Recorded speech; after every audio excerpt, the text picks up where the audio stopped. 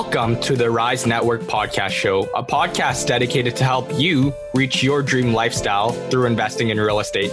We're going to be sitting down with new, intermediate, and experienced investors to talk all about real estate and how it has changed their lives. If you're looking to scale your portfolio or even just get into real estate investing, you're in the right place. Make sure to tune in. Hello, everyone. You are listening to the Rise Real Estate Investing Podcast with your host, Austin Ye and Mayu. What's going on, everybody? Austin, your turn this time. What's new, man? This time, it's not like... No. Sometimes you flip it back to me. Yeah, but forget the last 5 or 6 months since I've been going first, right? Is it every 5 months then we get to hear Mayu go first? I was thinking I'm going to start doing the intro. We'll see. Kick you off. That's fine. No, but on my end right now, so I was continuing off of the journey of the flip that I keep on talking about. So everything was wrapped up. Things have been staged. It looks gorgeous. And then we list. Offer presentation rolls around and we actually don't get the price that we want.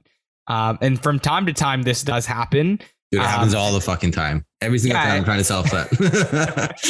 And I don't know if we use the right strategy for this particular property in terms of listing, because when you're dealing with higher end product, I think those clientele may not want to bid 100, 150K, 200K above asking.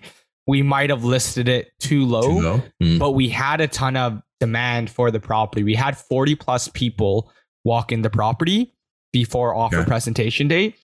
And I sat down with my agent, Waylon, who's partner on this flip with me, and we kind of just talked it through, figuring out what we could do going forward. And we're planning to relist it. I believe it should have been relisted right now. Here's something funny is that someone messaged us saying, I'm interested at this price or a little bit lower, which we actually listed it a bit higher than what we wanted and for room for negotiation. But they didn't participate in the offer presentation because their assumption was that it was going to go something ridiculously over and they didn't want to waste anyone's time, including their client or their own. And so now we listed that out, give or take what we want to make the profit that we're looking for. We have individuals reaching out and still booking. Obviously, the booking is not going to be 40 plus people like it was originally, but we have more serious buyers. Qualified buyers. Yeah. And it made me think, obviously it's not a good thing to take things off and relist. It's going to have some sort of stigma. Yeah. However, maybe we approached it with the wrong strategy for this particular property. I don't have any fear that we're going to sell it or not. And worst comes to worst, Waylon and I were calculating it as a refi. And I know it's not the ideal thing to refi something at $1 million plus. Yeah. But our appraisal came in at pretty much very close to 1.1 million. Let's say you do refi, you would just Airbnb it? Yeah, that would be the only thing to make it work. So when we calculated the total expenses, and I was being very aggressive with the expenses as well. On a 30-year amortization, we're looking at about 4.4K to 4.5K in rental revenue to break even. Right. So for one tenant, it's a lot of risk. That's a lot. Yeah. I don't think you're going to get a tenant looking to rent something out at 4.5 to even 5K, right? That's not happening. So Airbnb would be the best avenue. And very fortunately, this is within a 5-minute drive and even walking distance to a lot of the different hiking trails in Hamilton. So I'm sure you know that Hamilton has 2, 3, 4 hiking trails. This is beside all of the golf clubs and hiking trails. So there is a game plan for that. But it's not ideal. The last thing we want to do is hold a mortgage that is a backup. 3.5. Exactly. It's a backup.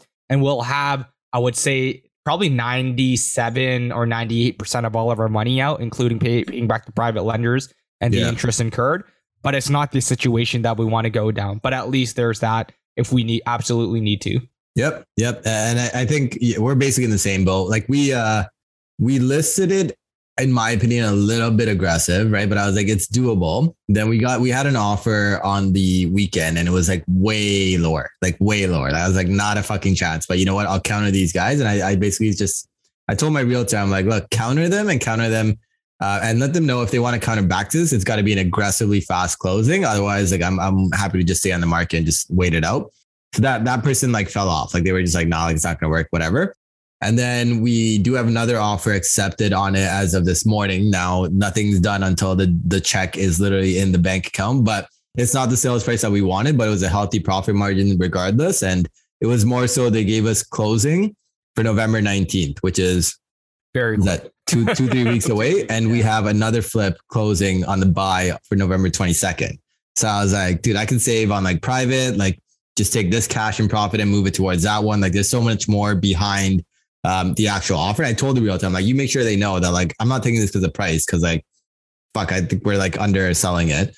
But like the terms were like pretty fucking good. Like all cash close in like 2.5 weeks. Like, yeah, okay. Not fuck with that. Yeah, which is great because that benefits you because ultimately it does save you money from getting private for your next flip. So you're going to be making more money in the grand scheme of things. Yeah. And on the buyer's end, they don't mind closing quick. So they get a stellar deal. So it's like a win-win situation there. Yeah. And obviously the realtor is like, fuck, this sale is done. I'm moving forward with it. Yeah. I'm going to be out of the country for like both of these transactions closing. So I got to make sure this shit happens on time. And like, I don't know, because it's kind of like nerve wracking because at the same time, if the buyer doesn't close on the buy for the flip, because November 19th to November 22nd is literally, I think, a weekend in between there. If the buyer doesn't close, we got to move money fast so that we can make sure that we close the buy still, right? So still a lot of risk, but we'll see, man. Nothing's done until cash is in the account. Yep. That's exactly what it is. And I say the same thing for wholesale deals as well. I don't consider a property sold until deposit's collected and the property is closed because I tell you all the time why you sometimes have to push things around, postpone some of our conversations because there is an immediate fire that needs to be addressed. For example, with one of our properties, vacant possession, didn't end up being vacant. And obviously now you have to smooth things out. It's a weird dynamic because you got to smooth things out with the seller, with the buyer, and with the tenant. And a lot of those parties have like differing interest, right? The seller wants to close regardless. The buyer needs it to be vacant for the flip. The tenant needs some time to leave, or maybe they don't want to leave, right? So it was just a disaster of a situation. And you will not believe this, man. We were able... So the tenant was not gone on the 29th of October. And that was the closing date. And we're able to get, like, not even planning to leave or anything. We're able to get the tenant out, all their stuff out by November 3rd. So, yeah, we're just stressing and trying to have to pay him. Did you guys pay him or no? We didn't pay him. We got an Airbnb for him and we got him to move all of his stuff to storage. So that costed us $2.5K. That's not bad. It's not bad. Yeah. And the seller was not willing to push. The buyers didn't want to push because exterior renovations need to be done. Yeah. And winter's rolling around. You can't do exterior during the winter. So it was just all over the place. And pretty much the deal had to get done the week after or it was going to be a dead deal. Like we couldn't get everyone to agree to a certain set of terms. So it worked out. What was your fee? Our fee wasn't too big. Our fee was, I think it was 12.5K. So we probably walk away with 10K. That hurts a little bit. Because we incurred that 12.5. What do wholesalers pay as a legal? Like, what's the legal fee for a wholesale deal? Less than $1,000. Oh, okay. So it's kind of like the sell side. Yeah, it's like $500-600, sometimes $600, depending how much work's involved. But usually around $500 to $600. It's not much at all. Yeah. But anyways, like I think we're going on and on right now. There'll be more updates next week, so don't worry, guys. There'll be a lot more Maya and Austin. Let's get into today's podcast. Today we have Gary Hibbert. You probably heard of Gary. He's been investing for over a decade, has his own podcast, has his own real estate club, and I believe is also a broker of his own real estate agent team. So has a lot going on. And he actually got started in investing in 2008 during the recession, which is quite an interesting time. And he walks us through that journey and that realization that people were getting fired left, right, and center in his job, and how he was able to use real estate to take control of his own life with almost no money. And we dive into that and we get into a very interesting topic of architecting your dream lifestyle. Because as you'll hear in this podcast, Gary doesn't work all day and night. He's kind of finished the hustle and he's able to take summer vacations off as well. 2 months off of real estate, which is quite amazing while still getting a payroll. So that's awesome stuff. You do not want to miss this episode out. I think this is the lifestyle a lot of us look to achieve, and we dive into that in today's episode. Make sure to tune in.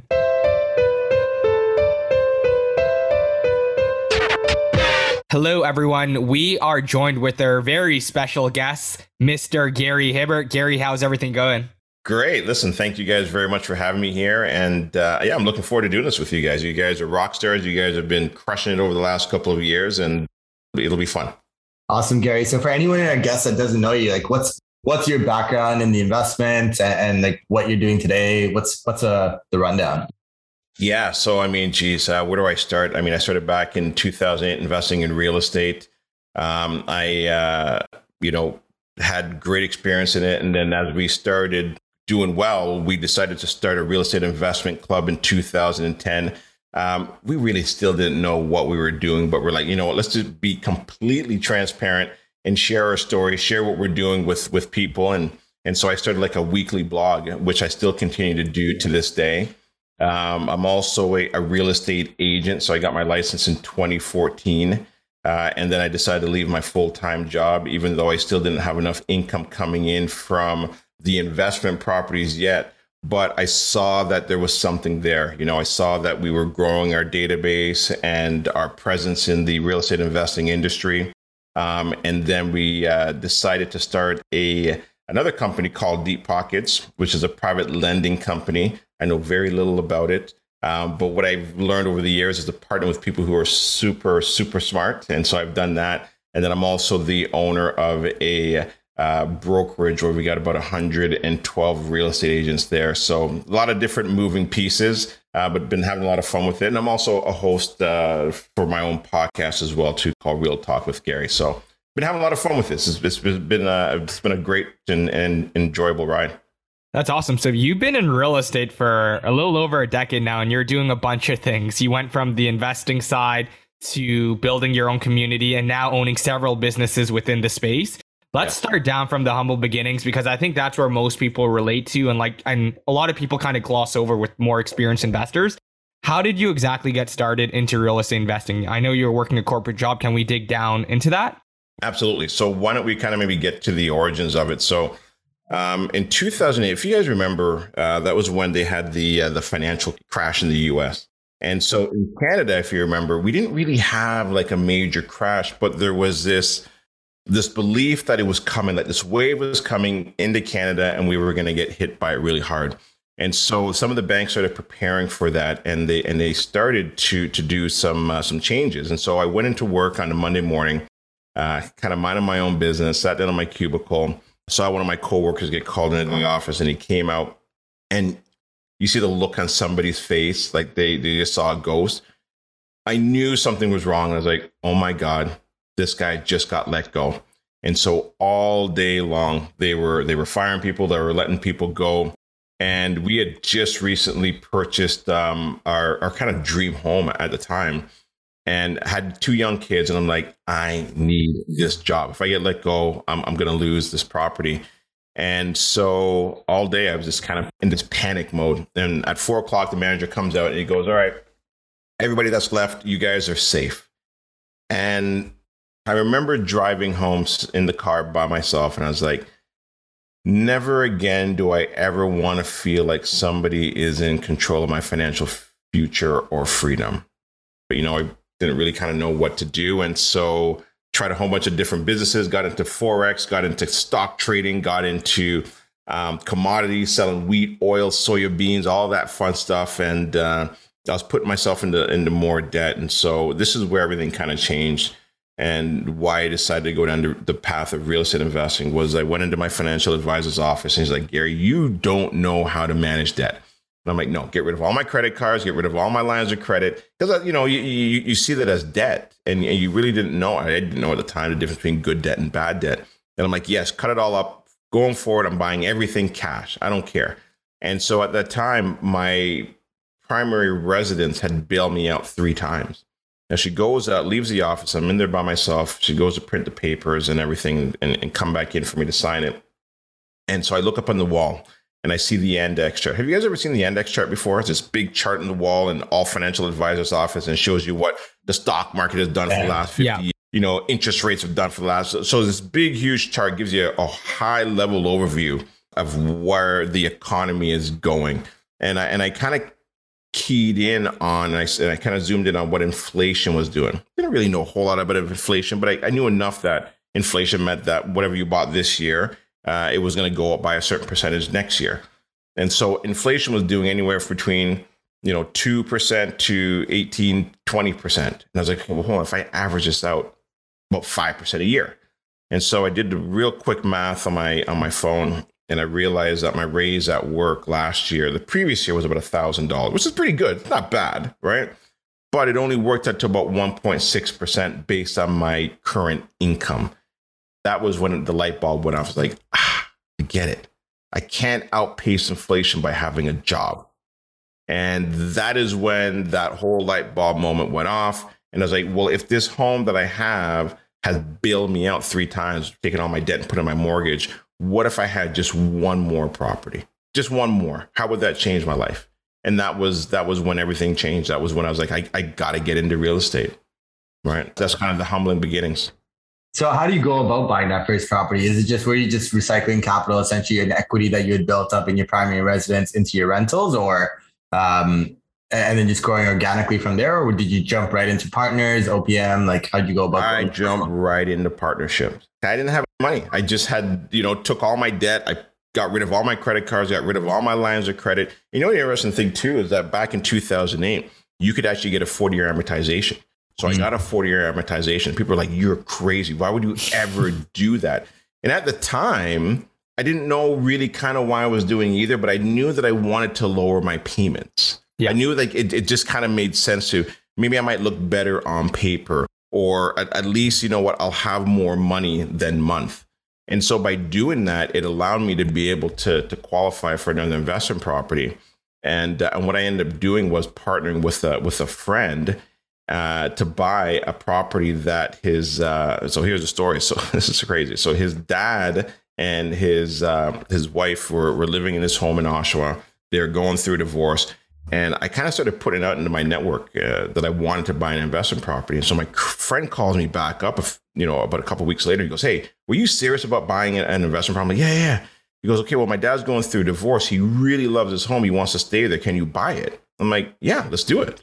And he goes, "You sure?" I'm like, yeah, let's do it. So we went and got approved. And in 2008, for a very, very small window, you could buy a home with 0% down. And so I got approved, but I didn't have any money.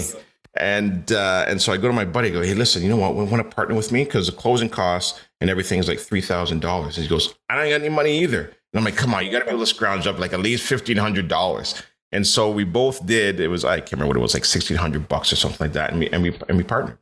And that was how I kind of got my door in my first investment property. And then right afterwards, the U.S. market kind of crashed, and they got rid of that 40-year amortization. They got rid of that whole zero down. So it was a very small window. But kind of looking back at that, Canada was going into that arena of making it very easy for almost anybody to get qualified. And luckily, they kind of pulled the reins back. So that was how I kind of got started. But at a very early stage of my career, I understood the importance of joint ventures, even though I didn't really understand it to the level that I do now, and leveraging other people's money. That's awesome. So you did anything to make things work, and it seemed like you learned from the school of hard knocks, right? Like a couple of unfortunate events got you into real estate investing, and you took advantage of that opportunity. I love that, because in retrospect, now that I hear like, 0% down, 40-year AM, that's a no-brainer. But at that time, it was so common for people to understand that concept that people were like, why would I ever do that? Like, I don't want to take on any debt, right? But you still were able to take advantage of that opportunity, where most people in your network were like, "Don't do it, Gary, don't do it." And you're like, "I need to get into the market one way or another." So you made it happen. Sorry, Mike, it looks like you're itching to say something. No, I was just saying it's crazy because there's still there's rumors about the 40-year amortization coming back in today's world, which would, I think, be crazy, but it's surreal to know that it existed before, back in the 07, 08 times. And could have been pretty deadly, I guess, if everyone jumped on those 0% down approaches, right?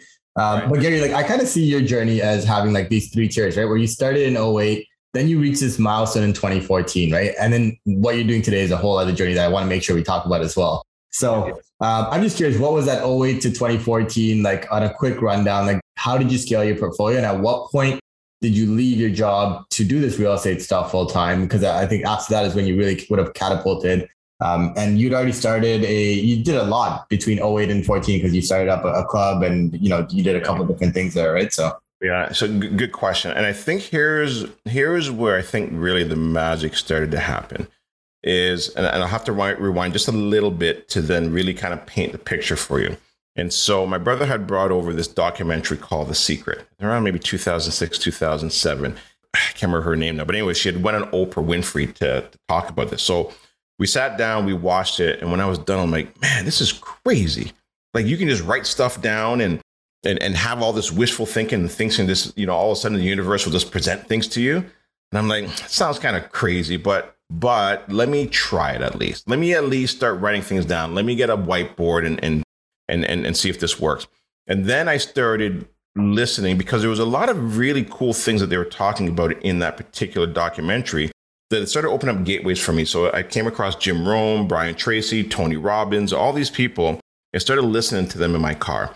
And Jim Rohn was probably, I would say, somebody that completely shifted and changed who I am today.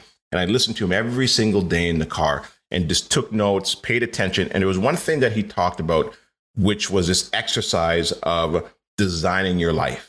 And I'm like, can you really design your life? And so what I did was, and I'll share this with everybody because I think this is really, really important.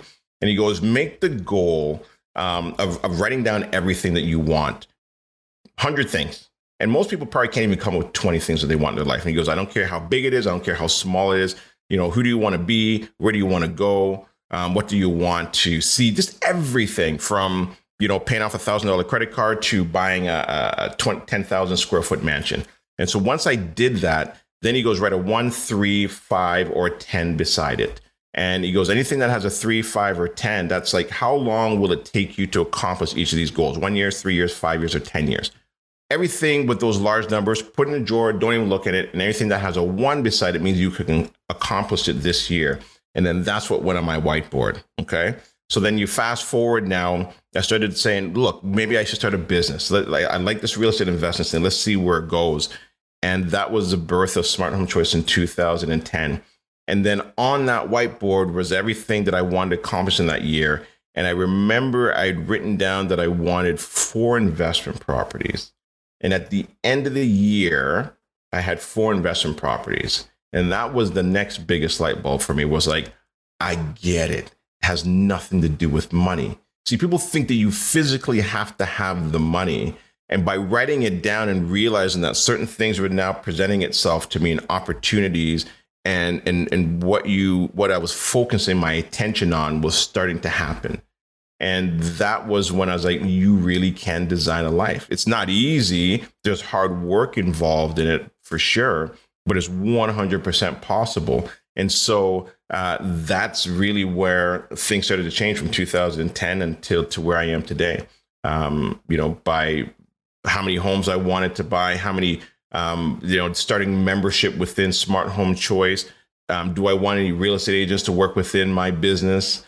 How many deals that I want to do every single year? Just how much income that I wanted to make? Just everything. It was just a roadmap, right? And here's the other thing as well too. I think people get caught up in wanted to see that finished product. And sometimes, here's a great analogy. It's like driving to Florida at night with your headlights on. You can't see the whole entire path, but you can see enough in front of you to continue to keep driving. That's what those goals are all about. Like you know where the destination is, but you don't have to see the whole entire path. Very true. It's kind of like what they say about, I don't remember the exact saying, but it's that saying that it's like, well, you can accomplish a lot more in 10 years than you think versus like the 1 year or whatever that saying is, right? So when you jumped ahead to 2014 and you were quitting your job, I'm curious, like what was your portfolio like? I know you'd mentioned earlier on that like the cash flow wasn't really enough to replace your employment income, but I guess what gave you the courage? What did you do to set you up for success when you quit your job? Yeah. So what I had done was we made a decision, because me and my wife really kind of designed what we wanted to put in the whiteboard and really kind of grew this together. Where we said, if we get to a certain income, I'll throw a number. I'll say it was $2,500 a month. If it covered our mortgage, tax, insurance, then we would leave. We wouldn't maybe have enough food to put on the table, but we had really good neighbors, so we can always kind of knock on the door and, and maybe borrow some flour. I love the contingency and planning, some sugar or whatever, right? So we had a certain goal that we said, if we hit this, then we're going to make that move. And then we also wrote down the day, the month and the year that we were going to leave. And when that happened, we were like, okay, we put it out there. Let's do it.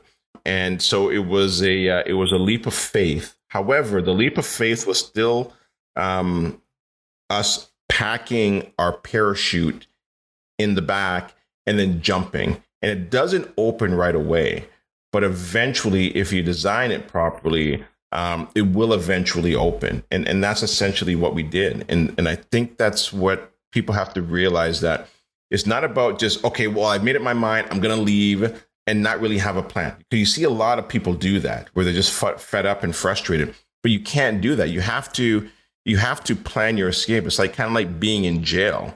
You got to design it. How are you doing it? What tunnels are you going through? Right. So it's no different than if you want to leave the 9-to-5 job. You can't just wake up one morning and just quit. You've got to design how you're actually going to make that exit strategy work, and know that you may not have the right amount of income where you want to be, but at least say, hey, look, this is enough. Let's do it, because I've set up all these other things and I believe that this can work. And that's essentially what we did. And the other thing as well, too, is that when we finally left, I think what you don't realize is that sometimes a 9-to-5 job takes away sometimes some of your creativity. And when you become an entrepreneur, and when you actually now go into that entrepreneurial world, all these things start to open up and the creativity really starts to flow to you. And at least that's what I found. It's scary. There's no doubt about it. But it was definitely a great experience. Honestly, I would love to do it again. So I always get excited when I see entrepreneurs leave for the first time, like where you guys are right now. And I know that the pains involved in it, because you're trying to map out your day, you're trying to map out your week and your year. You got all this extra time, and how do you do it all? And there's a lot of chaos in the beginning. But once you're able to find your footing in a system, it's fun. Yeah, I know that totally makes sense. So you did have a plan when you were leaving your full-time job. You didn't blindly just get fed up and say goodbye to it.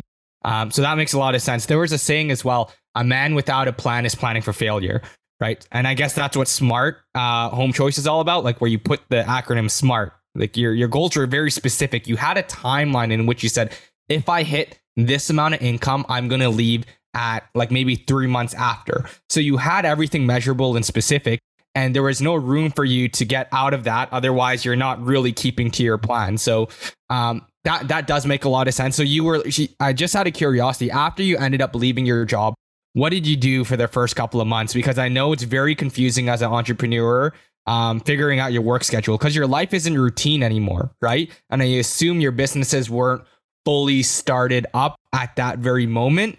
So a lot of things are probably ad hoc. How did you stay motivated when you quit your job? And walk me through the first couple of months, how that experience was like. Yeah, it was chaos. It was difficult because I didn't know how to really kind of plan out the day. And so I was busy, but busy doing things that were not productive all the time. There were productive things, obviously, don't get me wrong, but it was just everything was all over the place. And one of the things, because my wife had left her full-time job about a year earlier, and she's like, Gary, you know what you need? You need an agenda. You're just kind of flying off of the edge of your seat, and just whatever comes, you're taking it. Emails, this, text, whatever. And so that was a difficult thing, because I was being reactive as opposed to proactive. And so then now when I got the agenda was a huge game changer for me, because the agenda then tied very closely to my whiteboard. So the agenda kept me on track on a day-to-day basis, where I would write down everything that I had to do in it. And I'll kind of go through this, because I think this is important as well, too, because some agendas will have like Monday, Tuesday, Wednesday, Thursday, Friday in it.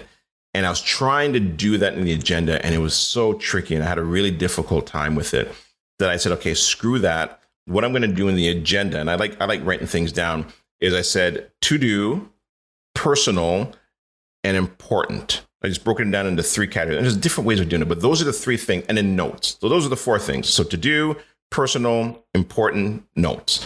And so to do was just anything that I just had to do. Personal was just personal stuff that I had to pick up. But important, the important column was everything that was tied very closely to my whiteboard. And the notes were just, if I had phone calls. Then I used my phone And the phone was a calendar entry where now I can organize my day and my week. And why the agenda is also very important, because now I can actually check things off as I'm going through the week. And then, if things would pop into my mind, I would use this agenda as a dumping ground. So if I was working on a particular task, something popped in my mind, boom, write it down. Because I always wanted my mind to be completely clean and clear of everything else, as opposed to all these things kind of happen. Oh, don't forget to do this. Don't forget to do that. And then, so by the end of the week, there's only 4 things that you can ever do with anything. You do it, right? Meaning you've checked it off. You defer it, meaning you're going to bring it into the next week. You delegate it, meaning that this is where you start building a team and people around you that you can delegate some of these tasks to, or you delete it, meaning that it really wasn't that important. So let's just get rid of that. That is what really kind of changed the trajectory of me personally and my business. It just came down to organizing my day. And when your day is organized, it's so much easier, because then you can find time within the day to relax, to take a nap, to enjoy what you're building, but then also to work very hard.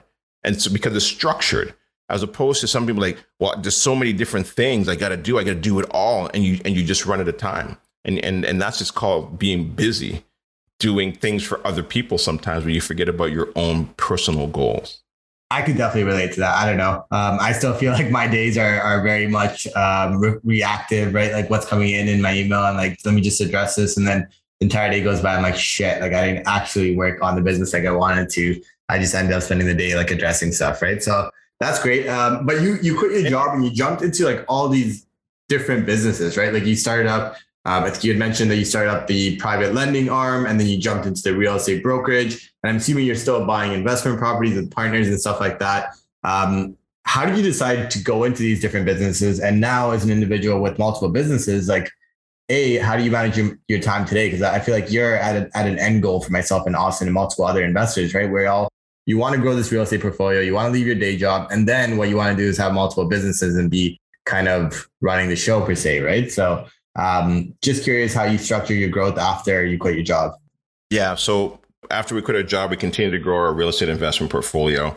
Then we got a point in our careers where we realized that, we'd gotten to run 19 or 20 doors, and we're like, okay, we keep buying these single family homes and converting them, because we did a lot of BRRRRs, that how many of these properties are we going to have to buy to really get the cash flow that we really need?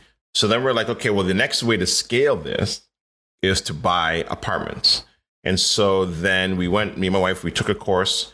And then if you guys know Casey and Jedediah, so they do multifamily. They're really good friends of ours. And we're like, you know what, let me give him a call. So I reached out to him. He goes, Gary, come on. Yeah, I'll show you what I'm doing out in St. Catharines and Kitchener. So he took us around. He showed us his investment portfolio, what he did on a day-to-day basis. And we spent pretty much the whole entire day with him, which was great. And we weren't completely sold on multifamily yet, but we're like, you know what, this makes sense. We this probably is a route to take. And then we had a conversation with our accountant, and starting a corporation around that, and how do we do it all, and how do we scale it, and how do we get new investors to come in and partner with them. And so I went to a Christmas party that year with one of my mentors, Dave Butler from Butler Mortgages, and we were having a conversation. He goes, Gary, so what's on the agenda? What's new? What's your goals for next year? And I go, I think I'm going to get into multifamily investing. And I think he realized that I wasn't super excited when I said it. And he goes, well, that's one way of doing it. And that kind of opened up another conversation. And it's like, well, what do you mean? And he goes, well, what about private lending? And so that kind of stayed on my mind. A few weeks went by, we went into January. Let's just have a conversation about this private lending. I'd heard about it, but I never really kind of dove into it. And he explained to me how it all worked. And I'm like, you know what? Instead of continuing to build doors, why don't I now start to lend my money out like the banks do? And because I've built the wealth, I've built the portfolio, how many more doors do I really need? And I think people get caught up in, when they're investing in real estate, they got to keep on getting more doors and more doors and more doors, where it was more, well, hold on a second, why don't we slow down, maybe offload a few of these doors? We now have a large amount of capital that we can lend out. Because if you can lend out, let's say $1 million, well, then what type of cash flow are you getting? And yes, I get it. You're not getting a mortgage paid on. Yes, I get it. You're not getting the appreciation. But if you still have a number of doors here and you can still lend out your money over here, well, then have you not then found success? Have you not then now found what you were looking for, as opposed to getting caught up in that hamster wheel? Because I've learned over the years by doing these podcasts and learning from a lot of people who are successful, some of these people get burnt out. Some of these people realize when they're kind of getting to where they thought they wanted to get to, they're no longer happy because there's all these moving pieces. And so what we tried to do was then to untangle some of all of these moving pieces to now focus on, well, what do we really enjoy doing? And that's why Deep Pockets kind of came into existence, as saying, yes, this is another avenue that we can do, but we don't have to continue to grow this business. Because here's what I also found it as well, too, is that I don't really love real estate investing. So then if I don't really love real estate investing, then why am I continuing to build all these doors? What I love doing is this, the podcast, sharing my story, learning from other people, mingling with people that are successful, learning what has made them happy and what has made them unhappy. I think that's what it's all about. And so it's okay to sometimes pivot and change your position. And that's why we kind of started Deep Pockets. It really made, I think, the most sense for us to free up our time. And I'll kind of finish it off with this, which I think was important, is that we do mini retirements. We take July and August off, and we take December and January off. Yes, I can make way more money in those months and continue to keep growing the business. But I made it very clear to myself and my family and my partners that we don't work in those months. Now, I do a little bit of work. There's obviously some things that I get to continue to keep doing to keep things going, but it's literally down to like 4 to 6 hours a week during those times. And at that time, I bought a cottage. I spend time up there with my friends and my family. We're on the boat. We're enjoying life. And then come September again, boom, we're back into the grind again. And that is how I think you can design a life, I love that. So a lot of people, when they get into real estate investing, and I want to say the vast majority of people are, at least with the younger audiences, they get into it with the mindset of financial freedom. I want to travel. I want to do this. I want to do that. Yep. But then they tend to forget about it, because once you're in the community, one thing that people start promoting is mindset, which is great, but it's to the point where it's always growth mindset, nonstop growing. And you start forgetting about your goals, right? Like, we watch all of these success podcasts. You got to do whatever it takes. You got to continue growing. You want to be a billionaire. And that's not really the true goal for everyone, although they might fool themselves to think it is, because they forget about their why, like what brought them in there in the first place, right?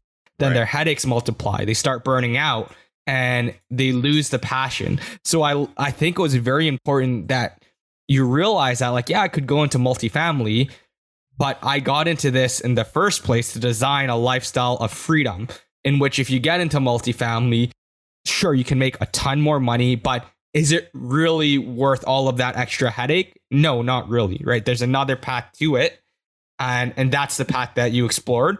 I think that relates to me a lot, because I'm starting to kind of feel that part of the journey where it's like, okay, I've acquired doors. I'm still going to acquire doors, not at the pace that I did before, right? I have my own business as well. But I still feel behind the 8 ball. Like, I'm seeing people make progress. So like, okay, like, Austin, what can you do to continue making those leaps and bound progress? Like, then I realized, like, do I really need to do that? Right now, all I need to do is take little steps forward, because I've had that strong foundation and base. So I really relate to what you said there.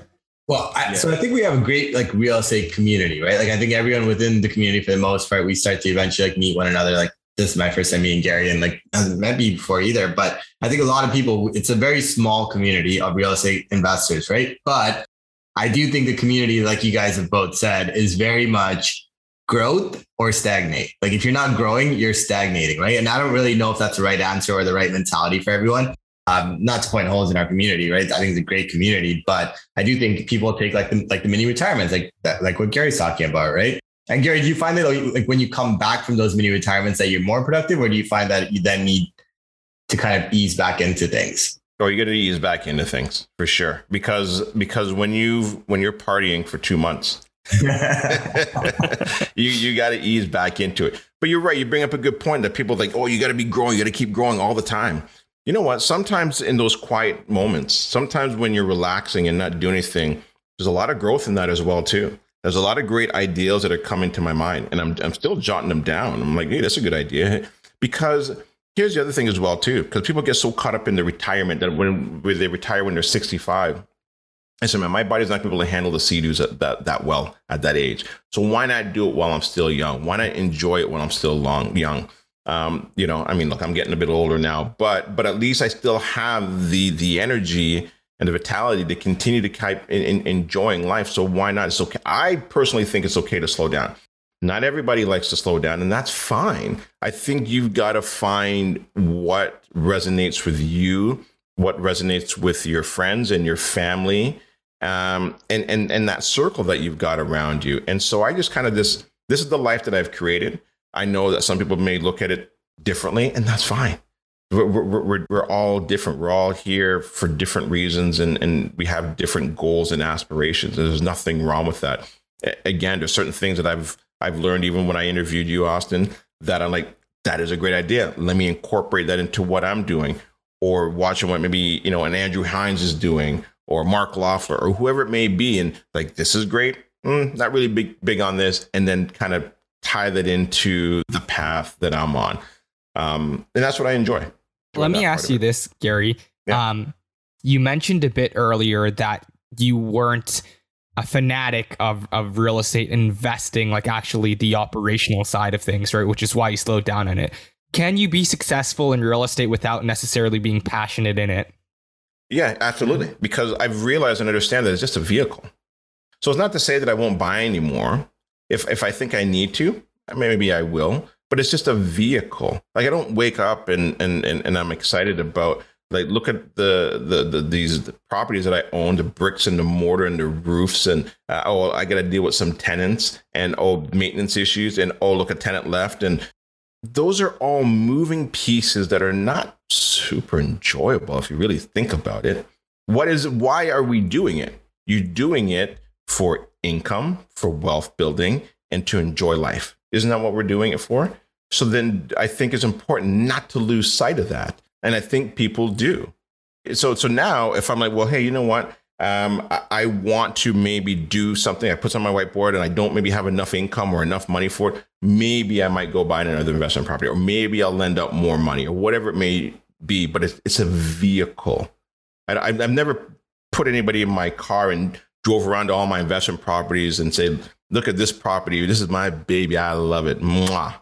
You know what I mean? Like, it's not, at least not for me. Maybe there are some people that are passionate about it, but for me personally, I'm not. And I think it's just important to have this conversation for people to know and understand that it's okay if you're not passionate about real estate investment, but do use it as a vehicle. Because I'll touch on something that's important, is that what is happening right now in the world, and that's been happening since, say, since 71, when Richard Nixon took us off the gold standard, we now have this fiat currency that is being devalued.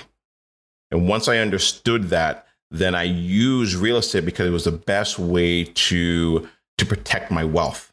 That's why I'm doing it. It's protecting my wealth. It's allowing my kids to be able to have an education whenever they want, wherever they want. That's why I'm doing it, right? And now with the monetary policy and the fiscal policy that they're doing, they're even stealing more of your energy and more of your time by this invisible tax called inflation. And people that are not educated, their wealth are being stolen from them. That's why I do what I do. So I think that was a lot. I think the one thing I wanted to ask you about after is, so you went to private lending and then eventually you went into the brokerage side as well, right? Yes. So are you an active like realtor, or how did you end up in the brokerage side? And I guess the bigger question is, are you essentially like bringing in partners to handle the operations? Are you actively involved in operations, or how do you structure your business, out of curiosity, really?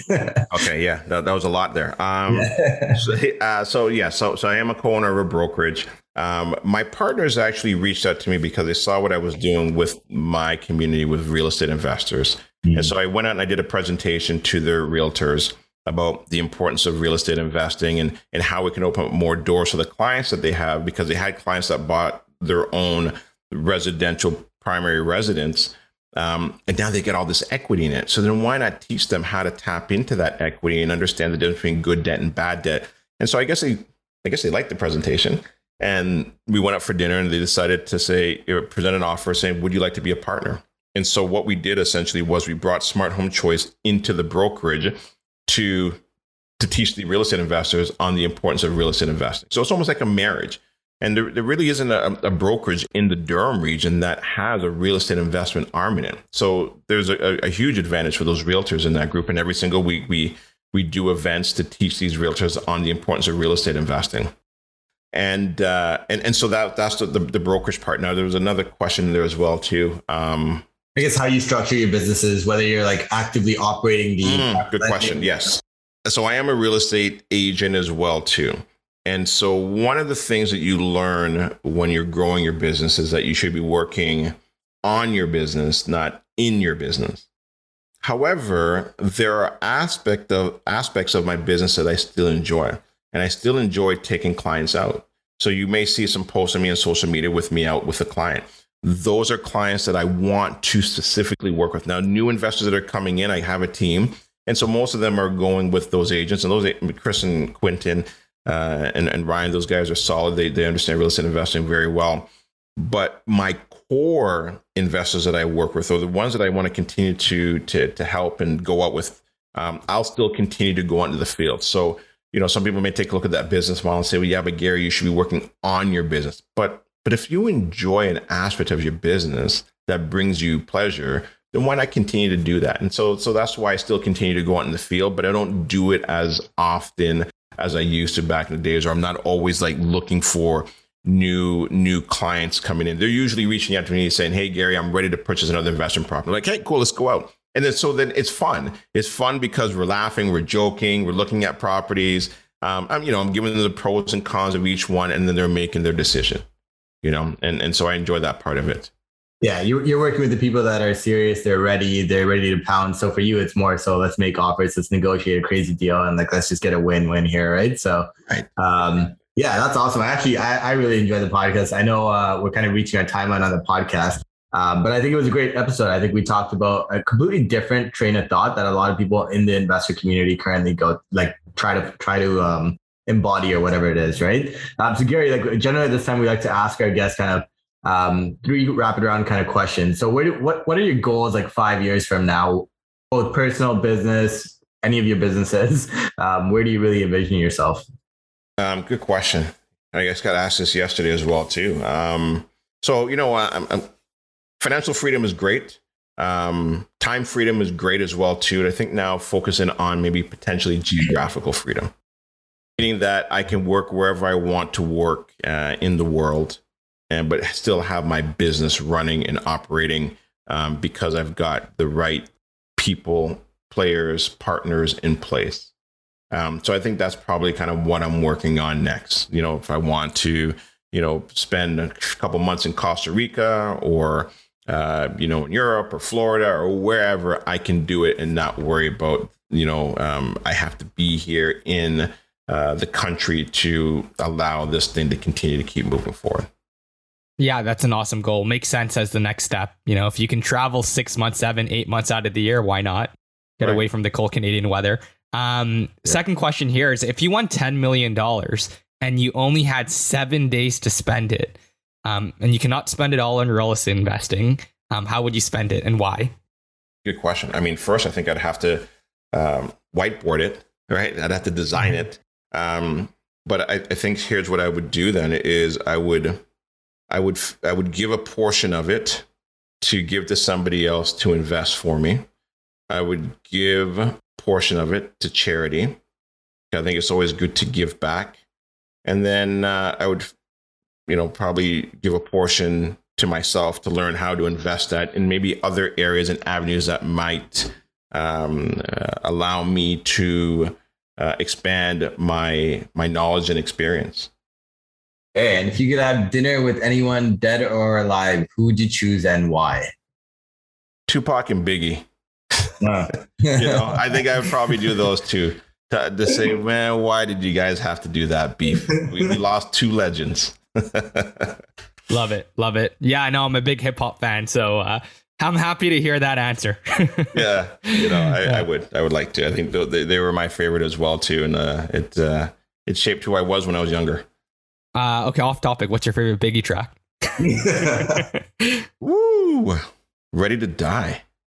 Yeah. You know, okay. and as it sounds bad to say that, but I think if you are, then you're then ready to live, right? And I think that's what you have to be, ready to live, like not being scared to, like, just enjoying life, right? Enjoying life. I know when people ask me this question, like, hey, you know, how are things going? I'm like, man, I woke up today. It's a good day.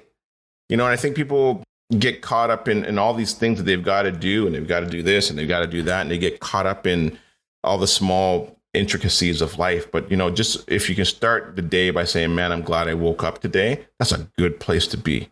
Because then now everything else that gets thrown at you, I think you can tackle with a better and a clearer mind. Yeah, no, I think that song, I know this is off topic. I think that song was all about, like, his life was, you know, like there was nothing going for him. So he was taking chances and opportunities, right? That's why he said he was ready to die. Like, he'll do anything to better his circumstances. Anyway, that's neither here or there. Really appreciate you jumping on, Gary. It was amazing to have you on and have this podcast go a much different direction than what we're usually used to. So designing your lifestyle, that's what you're all about. I'm hoping to take some key takeaways from this and start applying it to my business and life as well. If people want to reach out to you, if they want to attend the Smart Home Choice seminars, learn about investing from you and your community, how could they do so? Yeah. Thanks for that. But yeah, if they want to learn more about, Smart Home Choice and all the events that we've got going on every single week, you can go to smarthomechoice.ca, put your name, email address in there.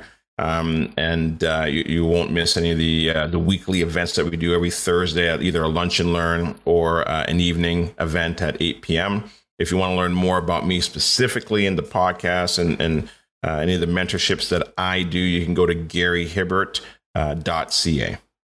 And you also have your podcast there. Why don't you give a quick rundown on that? Yeah, so the podcast is called Real Talk with Gary, wealth, health, and everything in between. And I really kind of called it that was because I think that if you're building wealth, it's also important to have health as well, too, because once your health goes away, that's the only thing that's important. So treat your body like a temple.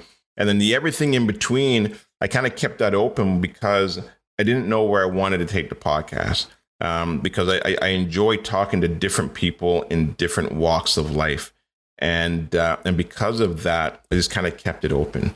I kept it open because I don't know where I wanted to take it. Who knows? But I just want to interview people that are entertaining, people that are successful and have had good times and bad times in their lives, and to share their story with other people so that they can also learn how to live a great life and enjoy the gift that they've been given. This is a gift.